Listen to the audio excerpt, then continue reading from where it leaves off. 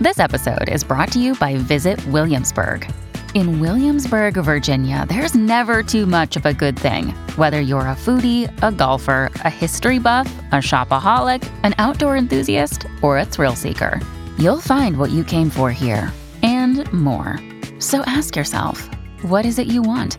Discover Williamsburg and plan your trip at visitwilliamsburg.com. Conspiracy Unlimited with Richard Syrett.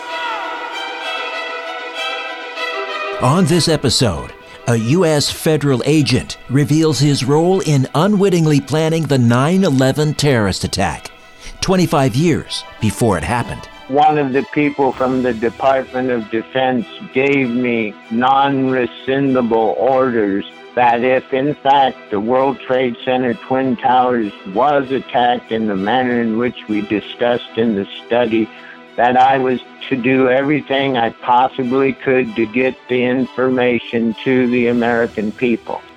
This podcast is brought to you by Canada's decontamination specialists, Crime and Trauma Scene Cleaners. Crime and Trauma Scene Cleaners is committed to helping people when tragedy strikes. Their objective is to restore safety to an environment in the most professional and discreet manner possible. To contact Crime and Trauma Scene Cleaners, visit crimescenecleaners.ca. Call 1-866-724-0800, 1-866-724-0800, or email them at info@crimescenecleaners.ca. Conspiracy Unlimited with Richard Syrett. Pursuing the truth wherever it leads. Exposing evil and corruption and the secret machinations of powerful elites. Revealing the high strangeness beneath the surface of our supposed reality. Coming to you from his studio beneath the stairs, here's Richard Syrett. Welcome to your Monday. U.S. federal agent Timothy McNiven is standing by with a truly remarkable story. Just a reminder to get on up to strangeplanet.ca and register. It's very quick. Once you've registered your email, you'll receive my free monthly newsletter, Inner Sanctum, and you'll be eligible for the monthly draw for Strange Planet merchandise. Again, go to strangeplanet.ca and register. Last month, Timothy McNiven reached out to me after hearing me on Coast to Coast discussing 9/11 with James Corbett of the Corbett Report out of Japan. He then sent me a rather hefty packet of documents through the mail, and these included court documents and his own sworn testimony. After reading them, I came to the conclusion that McNiven was sincere and credible. Of course, you'll have to draw your own conclusions. Timothy McNiven, welcome to Conspiracy Unlimited. How are you? I'm doing fine, Richard. How are you? Terrific, thank you. You introduced yourself to me in your correspondence as U.S. Federal Agent Timothy S. McNiven. When you say U.S. Federal Agent, explain what that means and what you do or what you did for the U.S. government. Okay, I'm a U.S. Federal Agent because my title is United States Defense Department Intelligence Investigative Office Supervisor to the Office of the Secretary of Defense. So I shorten it to just U.S. Federal Agent, and what I do is I'm the supervisor for the intelligence office assigned to the Office of the Secretary of Defense. But I'm on the outs with the political party people in Washington, D.C. And so there you are you now retired? No, I in 97, I had a massive heart attack, and I went on a medical leave. Then in 2001, when the September 11 hijackings happened, that activated my callback orders, so I've been active duty since they happened there on September 11th. But the Department of Defense is illegally withholding my federal resources, and I can't find a lawyer to help me get them, or anyone else. When you say resources, you mean your pension? No, like staff, members, car and driver, office, and all the stuff I had before I had my heart attack and went on medical leave. And presumably they're withholding these resources for the reason that we're about to get into. Right. Okay. So next, take us back before we get into the affidavit that you provided in the RICO suit on behalf of Ellen Mariani that was heard in the East Pennsylvania District Court. I want you to take us back to 1975-76 to provide the backstory here, which is really the crux of why you were asked to swear out an affidavit. What were you doing in West Germany in 1975-76? I was a member of C Battery, 2nd of the 81st Field Artillery, U.S. Army, and I was an enlisted man in the Army at that time. And then one day I got called to the office where Lieutenant Teague explained to me that I would be taking part in a study to improve the U.S. air travel security. And then he told me that the reason they were doing it was because of the hijacking of the Israeli jet at the Olympics, a recent bombing in Frankfurt, and Mr. Bike's attempt to hijack an airliner to crash it into the White House to get Nixon when he was president. That was, I think, what prompted them to, get the studies going to improve the air travel security. So just for people who may not be old enough or don't recall, but at this period, in the mid-'70s, airline hijackings, it almost seemed like in the news there was one every week. I mean, it was rampant. Oh, yeah. I remember everybody wanted to go to Cuba. That's right. They wanted to divert the plane to go to Cuba, correct. All right, so why was the 81st Field Artillery, U.S. Army, why were they selected? And I guess this was an order from Congress. Why were you selected to conduct this study on preventing, or rather improving, airline safety? Well, the Department of Defense takes people from different services. Like they probably took people from the Navy and the Air Force and the Marines also, and question them, to get really complete information on how to stop hijackings from, multiple people. So that, why they chose C Battery, they never said exactly. But when they do studies, they, ask a number of different people so they can have a whole bunch of information. And what particular skill set did you bring to this study, which again was to create countermeasures to prevent an attack? Well, I was one of the enlisted men that was asked to take part. Like sergeants took part, other enlisted men took part, officers took part, at different times of the day and on different days, because I would get called to the office and then they would ask me questions about what kind of airplane would be the best airplane to hijack. And I thought that an airplane that was going to fly over the ocean, since they would have, full fuel tanks. But then another person said, well, they have full fuel tanks when they have cross-country flights also. So you were all together in a room and you were just basically brainstorming? Is that the idea? Where I took part, they had me in the hallway in front of our office, and then the people who were conducting the study were in back of me. I was never allowed to see the people from the Department of Defense. They had coordinated with Lieutenant Teague on what questions to ask me and whatever other person he would work with. So they had it set up so I would never be able to see them, and only a couple times did they say anything. forgive me for asking this, but if they were serious, the Congress, the Pentagon, or the Defense Department were serious about preventing a hijacking or creating countermeasures to prevent an attack, it would seem to me that it would be far more reasonable to recruit experts, maybe, I don't know, airline employees, federal Bureau of Investigators, I don't know, psychologists who might try to understand the mind of a terrorist. Why would they simply pick a bunch of enlisted people? Did you ever wonder why me? Not really. The military, they do what they do, and that's it. They give you an order and you follow it.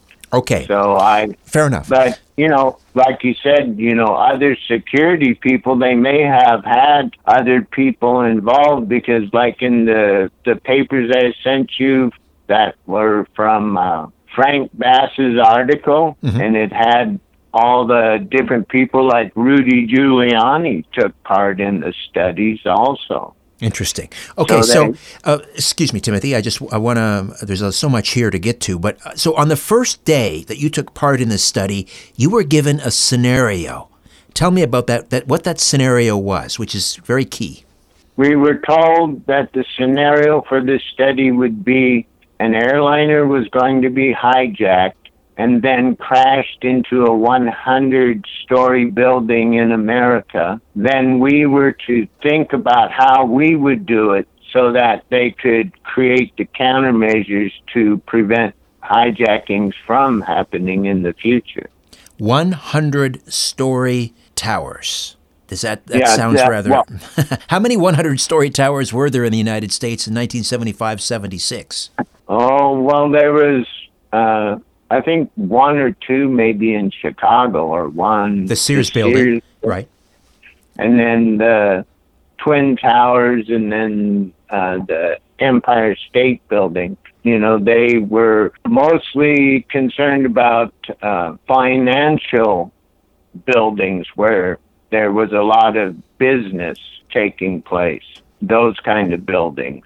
Did they ever name the building, the specific target, or was it just left generic as a 100-story building? Well, at first it was just a generic building. Then after the second week, they came and announced that the generic 100-story building was being changed to the World Trade Center Twin Towers in New York City.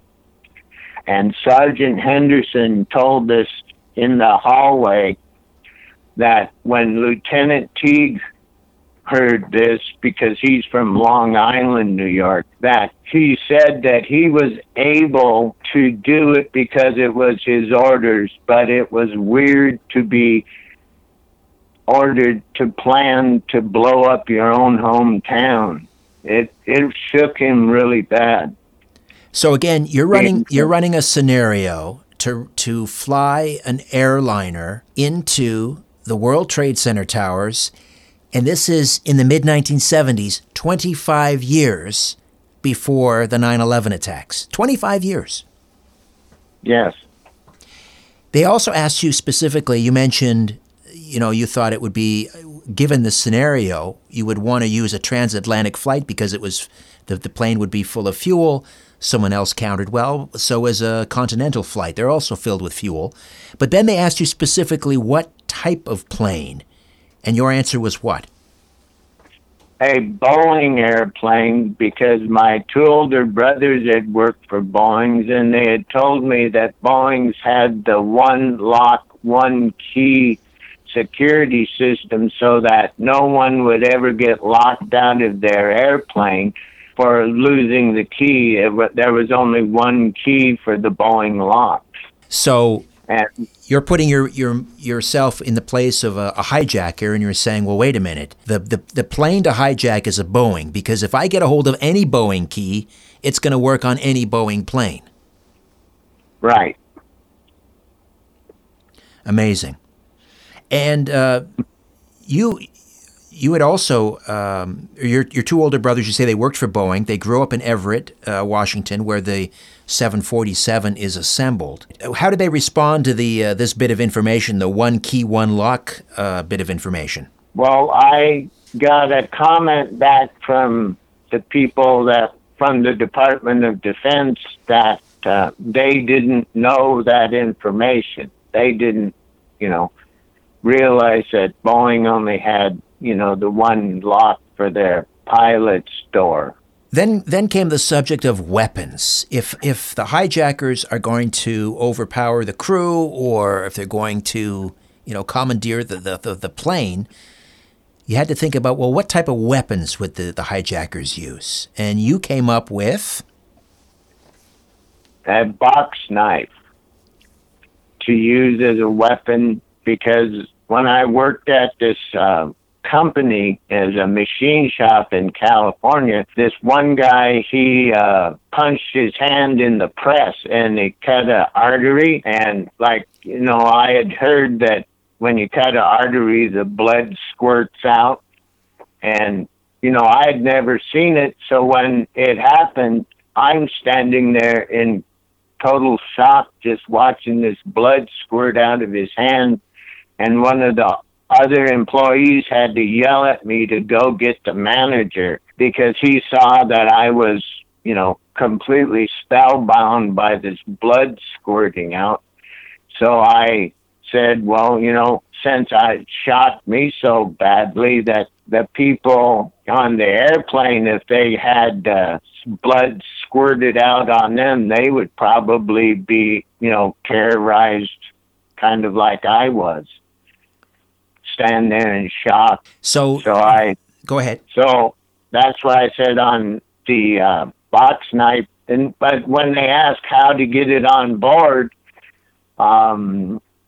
Sergeant Middleton said he had a relative that worked at a airport, and he said that because of all the drug smuggling on the airlines, that the people would come in and out of the luggage area. They'd go on the planes and stash, drugs on the planes, and the people that worked there didn't pay any attention to them, because they knew if they bothered these drug dealers that were putting their drugs on the planes, that, they'd get a visit at home. So he said it'd be an easy way just to have someone, carried on through the luggage area before the flight took off, because they didn't keep people out of the area.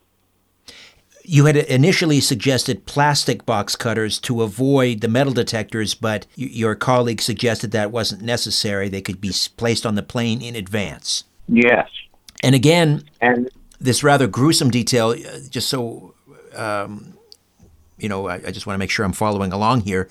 So you're suggesting then, under your scenario, the best way to commandeer the plane, to get everybody's attention, to instill fear, and then control the passengers on board those doomed aircraft, was to take those box cutters and sever the arteries, the jugular veins of several people in one of the seats, and with the blood squirting out. It's horrible to imagine, but that would cause so much fear, and everyone would take notice immediately that's how they would. Yeah. Okay. Now, I've never heard. Are there reports that on 9/11 that the jugular veins were cut and that's what happened? Well, that's what they said happened. And I was thinking that with all the things that we talked about in the study then happening, or supposedly happening on September 11, that perhaps the study wasn't to prevent hijackings, but to help create a cover story for some type of nefarious attack by the Washington, D.C. politicians. Right. So in other words, you began to clue in that we're not trying to prevent a hijacking. We're creating the scenario that will be used for a hijacking. Or as a cover-up story. Right. For it. And when you announced that if the Twin Towers were in fact ever attacked, you would go to the people and you would blow the whistle, what happened? Well, when I said that in the hallway before, the session was going to start, Lieutenant Teague and Sergeant Middleton grabbed me by one arm each and dragged me down the hallway and told me, "You're in the U.S. Army now. You don't tell anyone anything." And Lieutenant Teague dismissed me from the study. And then about a week later, I get called to the office, and Lieutenant Teague is standing outside the office while one of the people from the Department of Defense gave me non-rescindable orders that if, in fact, the World Trade Center Twin Towers was attacked in the manner in which we discussed in the study, that I was to do everything I possibly could to get the information to the American people. It didn't matter what condition I was in, as in my health, which is why I'm still doing it with my heart disease, and it didn't make any difference what situation I was in, financially. I was to do everything I possibly could to get the information to the American people. And was that non-rescindable order given to your colleagues in the study group? No, just to me. And after, I guess, Donald Rumsfeld heard about it back at the Department of Defense, he issued an order that Sergeant Riggs came and told me that it came down that if anybody were to talk about this study before I did, then their family members could be physically hurt or harmed in some way, like their wives and children. Rumsfeld issued a threat against soldiers' family members if they talk. And I think, and that's the reason why they won't come forward, because I haven't been able to get the information into the media so that the threat that, Rumsfeld issued won't get carried out. And I'm sure that when they saw Rumsfeld in office again on September 11, that they were scared of him carrying out the threat to harm their wives and children. More of my conversation with Timothy McNiven when Conspiracy Unlimited returns. America. We are endowed by our Creator with certain unalienable rights: life, liberty, and the pursuit of happiness. At Grand Canyon University, we believe in equal opportunity, and the American dream starts with purpose. To serve others in ways that promote human flourishing and create a ripple effect of transformation for generations to come. Find your purpose at Grand Canyon University. Private, Christian, affordable. Visit gcu.edu. It's lunchtime at Tim Hortons, and we're serving up a special deal just for you. Our new $5.99 lunch deal includes your choice of any lunch sandwich and a side of crunchy kettle chips. Because what's lunch without a little crunch? And the sandwich choice is all yours, like a ham and Swiss, Chipotle chicken wrap, BLT, and more, made to order just the way you like it. Tim Hortons' new lunch deal. Simple, delicious, and just $5.99. Now that's a good deal. Only at your neighborhood Tim's. U.S. only. Price and participation vary. Terms apply. Timothy in Tennessee writes, "This is one of the greatest things I've ever put in my body." I couldn't agree more. Lana Paley in California writes, "Thank you. This is a miracle tea. With every glass, I feel better and better." Now, over the last couple of months, I've been extolling the virtues of Life Change Tea, this remarkable all-organic, caffeine-free herbal tea. I begin every day with an 8-ounce glass of cold, refreshing tea. It's gently cleansing my body. No more bloating, no more constipation. I feel energized. And let me tell you, that's crucial for a late-night radio guy. Why not find out for yourself how Life Change Tea and Formula 13 Herbal Power Tea can change your life? Go to getthetea.com, getthetea.com, and use the code word UNLIMITED when making your first purchase. That order ships for free. Life Change Tea and Formula 13 Herbal Power Tea from getthetea.com.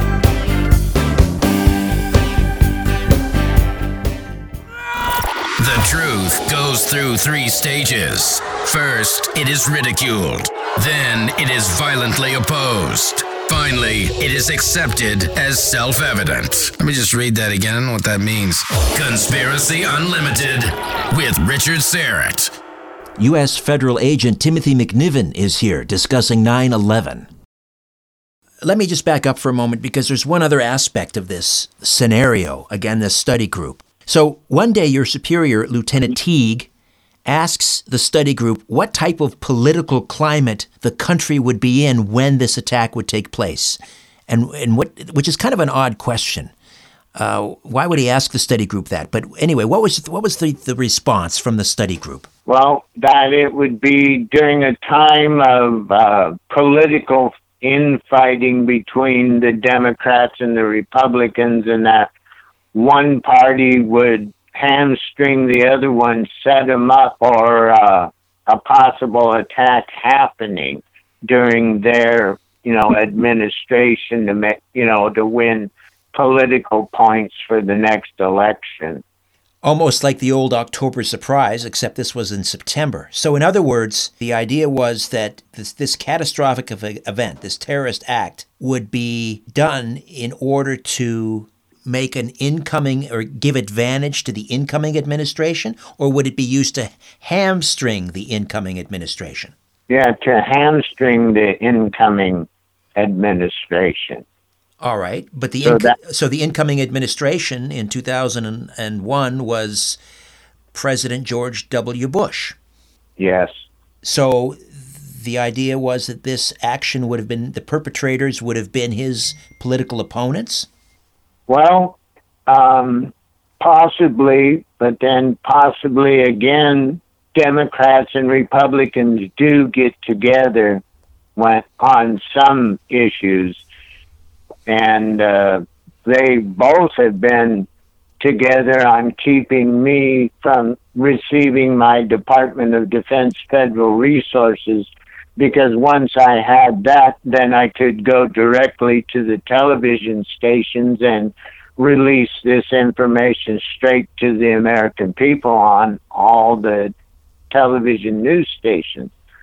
So they've been together on that, and but the implementation of these security improvements, because it was in 1976 when the study took part, was going to be postponed until after the election, with the new administration putting up the funding. But that was Jimmy Carter and the Democrats, and they cut the funding for implementing the security improvements after the Republicans spent over 5 years developing these security improvements. The Jimmy Carter and the Democrats, to stick their thumb in the Republicans' eye, decided they just cut the funding for it. And that never happened until after September 11, 2001.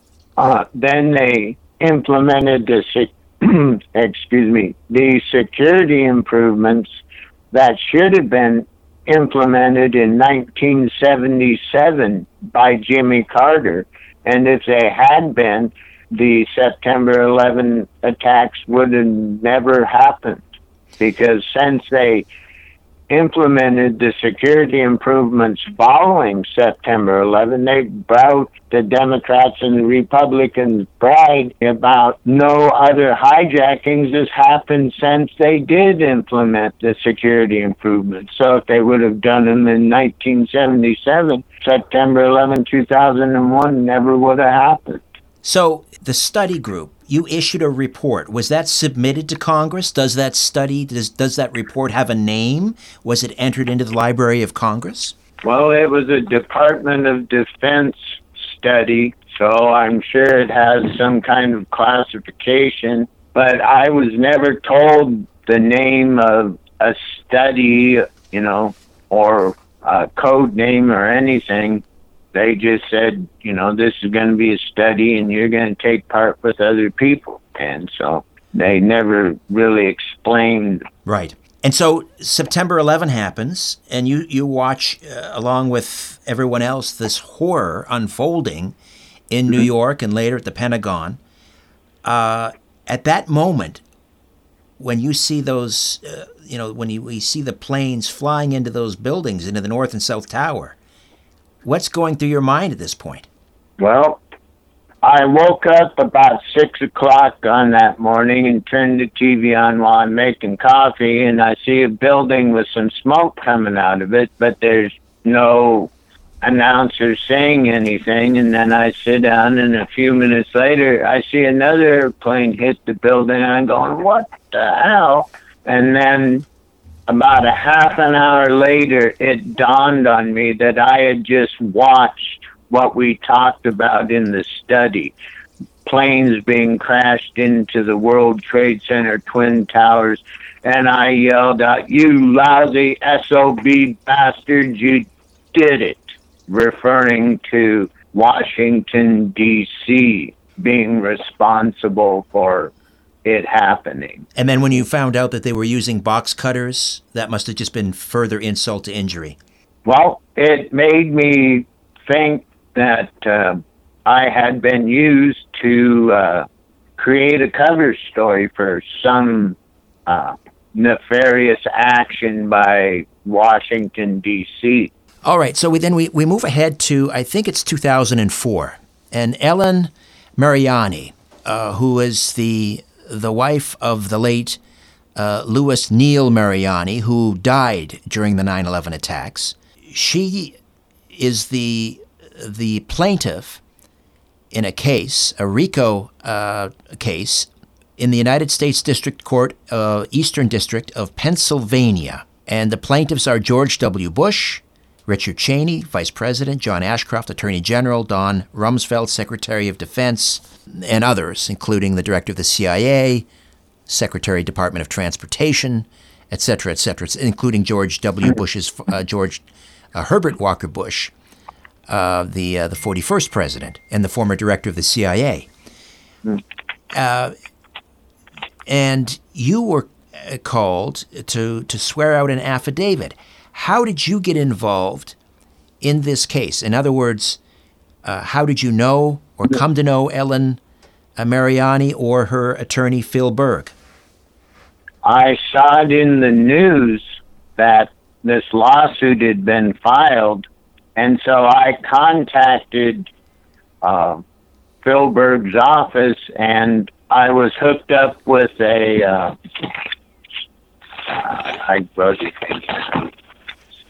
Jeff Truman from he was part of the Verpa people who volunteered to work for Phil Berg, and I dealt with him. He was the person who had me fill out the affidavit, and I conducted, business with him. I didn't have business with Phil Berg himself, but just with his volunteer staff members. And for those not aware, Phil Berg was the former Assistant Attorney General, if I'm not mistaken, of Pennsylvania, and so he was handling this, or he was representing Ellen Mariani. So basically, everything that you've told me here tonight, that's what you put in the affidavit, correct? Yes. So what happened in that trial? Well, it never came to court. I heard from someone that Mr. Berg didn't make a filing date, and so that the case got dismissed. And all right, but there were two other federal trials that you tried to. Well, you submitted an affidavit in two other federal trials relating to this case. What happened? Oh yes, I filed a lawsuit against Donald Rumsfeld for illegally withholding my federal resources. But I didn't pay the filing fee because I knew all he had to do was claim national security and the case would be dismissed. So I just wanted the information to be part of federal records. So if someone in the future was going through the records and came across it, well, there would be, information there for people for that. And then the lawsuit I filed against Donald Trump, he didn't reply to it, which, according to federal court rules, if you don't reply, you concede the case to the other party. So I was expecting, him to concede it anyway, because the only legal reason they have to withhold my federal resources if I was not the federal agent I testified in federal court I am. So in other words, you sued Donald Trump as in president, since he's been president, again, trying to get your resources back as a federal agent. Yes, and the federal judge didn't comply with the federal rules and decided to proceed with the case. Why? Because I didn't have a lawyer and I had no idea what this legal move that they pulled on me was doing, and so I couldn't respond, and I looked and looked for a lawyer, and no lawyer would provide me with any help, and so the case got dismissed. If you don't mind me asking, sir, how old are you? I'll be 66 in November. So your retirement age, why do you want to get your resources back? Why do you still want to be a federal agent?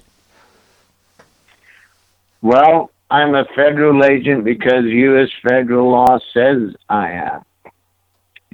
I'm a member. My contract with the Department of Defense is that I will provide intelligence services for America and the U.S. government until the day I die or until the U.S. government ceases to exist.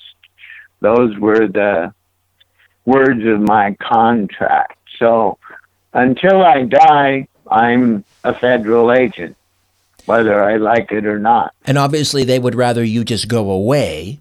Why didn't they just simply fire you? Well, they can't fire me because I have a status like a Supreme Court justice, so that way I won't be influenced by either the Democratic Party or the Republican Party, that I can report equally on both parties any wrongdoing that, I come across them doing. Have they attempted to bury your past? In other words, do they deny that you're a federal agent? Have they expunged all records pertaining to your employment as a federal agent? No, I don't think so. I mean, I've contacted the Secretary of Defense, a couple of them, and, they don't reply, but they know who I am. So that, they wished, they probably thought that when I had my massive heart attack in 97 that I was completely knocked out of the picture. But after seeing what happened on September 11, it kind of motivated me to, get back into trying to do my military mission. So again, you were part of a study group which was ostensibly asked to prevent a 9/11 type situation. Instead, they wanted you to create the scenario that they would use to perpetrate 9/11. Well, whether perpetrate or help create a cover story for it. Right. And we should point out as well that you have taken a lie detector test. Tell me about that. Yes, right after September 11 happened, I was trying to get a media outlet to give me some coverage, and no one would. So I thought, well, maybe if I take a polygraph exam, that will give them something to go on. So I contacted, since I live in Bellingham, which is right across the border from Vancouver, I found Mr. Weller in Vancouver, and I went up there, and he explained to me that he had been trained by the U.S. Army to do a military-grade polygraph exam, and that's what I would receive from him. And so I took the polygraph exam and passed it. And what sort of questions were you asked during the polygraph examination? Oh, whether the test happened. The study. You mean the study? The study. The study. Yeah, yes. The study. And whether you were who you say you are? Yes. And did I tell the truth about the scenario of the plane crash and that plane crashes and that? What happened to the other members of that study group going back now? We're talking about 45 years ago now. Lieutenant Teague and others. Where are they now? Have you had any contact with Lieutenant Teague?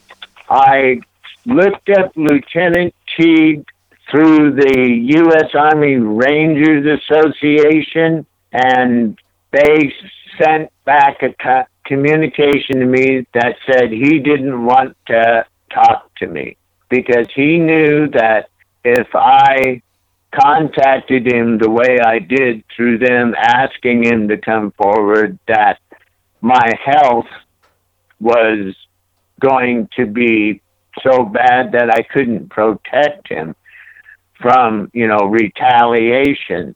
So he's alive. He was in good health. But I don't know where he is. And I contacted the Rangers Association another time and to ask them, could you please, contact him, and they didn't reply back to me. But if other people were to contact, the Rangers Association through their website, www.rangers.org, they've got the telephone numbers, email address, and mailing address for the officers of the U.S. Rangers Association, like the president, secretary, treasurer. You could contact them and ask them to contact Lieutenant Teague and tell him that, you can come forward, and tell the truth about what you did in the study, because he has a lot more information and a lot higher security clearance information than I do, because all I was an enlisted man. So all I got to know about the study was what the enlisted men did, not what the sergeants did or not what the officers did. They had much more detailed information and stuff. Like the day they talked about using explosives, I got excused from that day because the only thing I knew about explosives was I saw a building being imploded on television once. So that wasn't enough to keep me there for the discussion on using explosives to bring the target building down. So, Lieutenant Teague is the person that you need to get hold of, because he's got a lot more information, him and the sergeants. Assuming everything you're saying is true, this would be perhaps the ultimate smoking gun in the 9/11 investigation. Yeah, I think it would initiate an investigation into it, because, now it's been established, like my testimony, that the U.S. government did have prior knowledge of the September 11 attacks happening, because we conducted this study 25 years before. So they knew this scenario. And you helped create it. Yes, I did. Timothy McNiven, thank you so much for stepping forward and for telling your story. Well, thank you. Okay, before I dim the lights in my little studio beneath the stairs, I'll be back with a few words about an upcoming episode.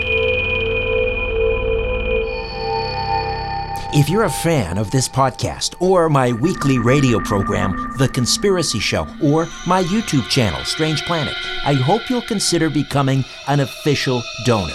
A donation of $50 a month places you in the Star Chamber. $20 a month is the Whistleblower tier, and a donation of just $10 per month makes you a truth seeker.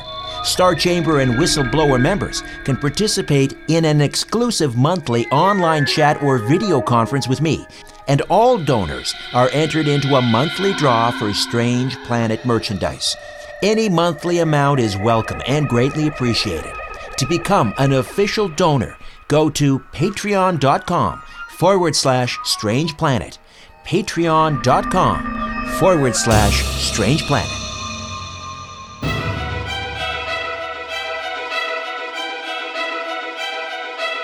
Coming up next on Conspiracy Unlimited, a remarkable tale of clues encoded in a medieval painting leading to the Templar treasure and the Holy Grail, and the race to prevent Hitler from finding them. Knowing that Hitler had his eye on the painting, took that one panel away so he would never get it. And sure enough, he came in later on, and they rolled into Belgium, and they took all the art they could, including that, but that one panel was missing. And so years later, when the monuments men at the end of the war went back to Austria to recover all the stolen art, including this piece, they recovered the whole thing except for that one panel.